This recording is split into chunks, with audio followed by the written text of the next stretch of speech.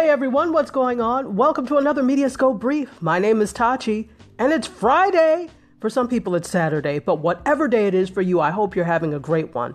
Let's talk about Disney. They are looking to do a lot in terms of reboots. So Disney is looking to several of their tentpole franchises of yesteryear as they seek to program their forthcoming streaming service. Remember, Disney is slated to have a streaming service and is slated to launch next fall, the fall of 2019. So according to The Hollywood Reporter, the Netflix competitor will house a reboot of The Muppets. If you don't know, it's the variety sketch show that was created by Jim and Jane Henson in 1955. It doesn't seem that long ago. So Disney acquired the Muppets brand, which also encompasses feature films, music, theme park attractions, and merchandise in 2004 for a reported $75 million, excuse me. Now Disney is seeking a new writer to revive the franchise after a 2016 sitcom was canceled after one season.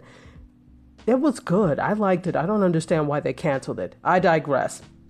So a new Muppet show would join several other rebooted series that are reportedly in the works for Disney's streaming service, including TV adaptations of Star Wars. There are several in the works, according to Disney CEO Bob Iger, the ice hockey classic The Mighty Ducks, High School Musical, and Pixar's Monsters, Inc. On the feature film side, The Hollywood Reporter reports that Disney is eyeing reboots of The Parent Trap, Father of the Bride, and Honey, I Shrunk the Kids.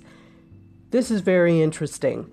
Do we not have anybody that can write anything original, or are we just so nostalgic for yesteryear because of the terrible situations going on that we want to see these things? What do you think? Are you down for a Mighty Ducks reboot? Are you down for TV adaptations of Star Wars? Let me know what you think. Okay, cheers. Hey guys, so I'm back. This is kind of an addendum or a part two to what I just talked about in terms of Disney rebooting a lot of things. And it occurred to me that not only is Disney rebooting a lot of things, they also own a lot of things. They own Star Wars, right? The rights to Star Wars, as well as the Marvel Universe. So this is what I was thinking, and I would really love your thoughts on this in terms of what you think Disney is going to do and what your steps would be. Disney owns Marvel Universe, which means all their properties, including the blockbuster movie that is breaking all records that just came out, Black Panther: Wakanda Forever. You all know how much I love Black Panther. So, does this mean Disney has a new over-the-top streaming service coming out? Does this mean that those of us that wish to see this again, are we going to have to pay for Disney's over-the-top service in order to have access to all of these things? There's already a question with Netflix, and they're trying to work it out in terms of Netflix and having being able to screen or show Star Wars. That's already a question, which they haven't worked out yet. Because of the success of this, is Disney going to try and rope in success for their OTT because of that? Meaning you're going to have to pay for the Disney over-the-top service, the streaming service, in order to get any of the Marvel Universe?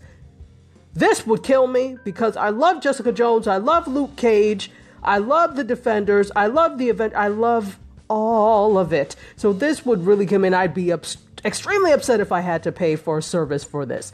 Let me know what you think. Do you think that this is the direction that Disney is going to go in based on past and what you think of future?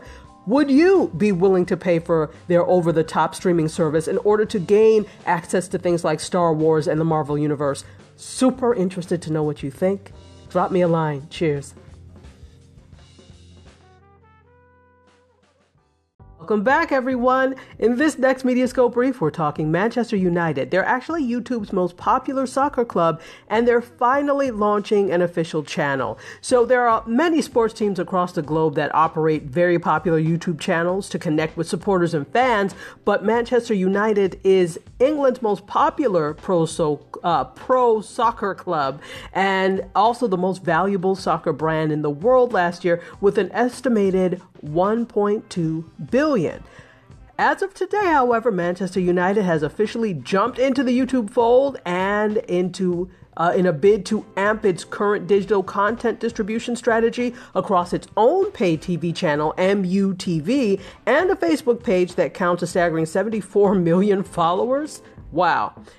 They're doing this now. So prior to the channel launch, Manchester United was the only top soccer club globally not to have established its own YouTube presence, according to TubeFilter. It officially launched last December. Videos began rolling out on the channel today for the hub's 90,000 subscribers. Wow. All right. So if you are a soccer fan and more specifically a Manchester United fan, an MU fan, you will be happy to know that they now have their own official channel.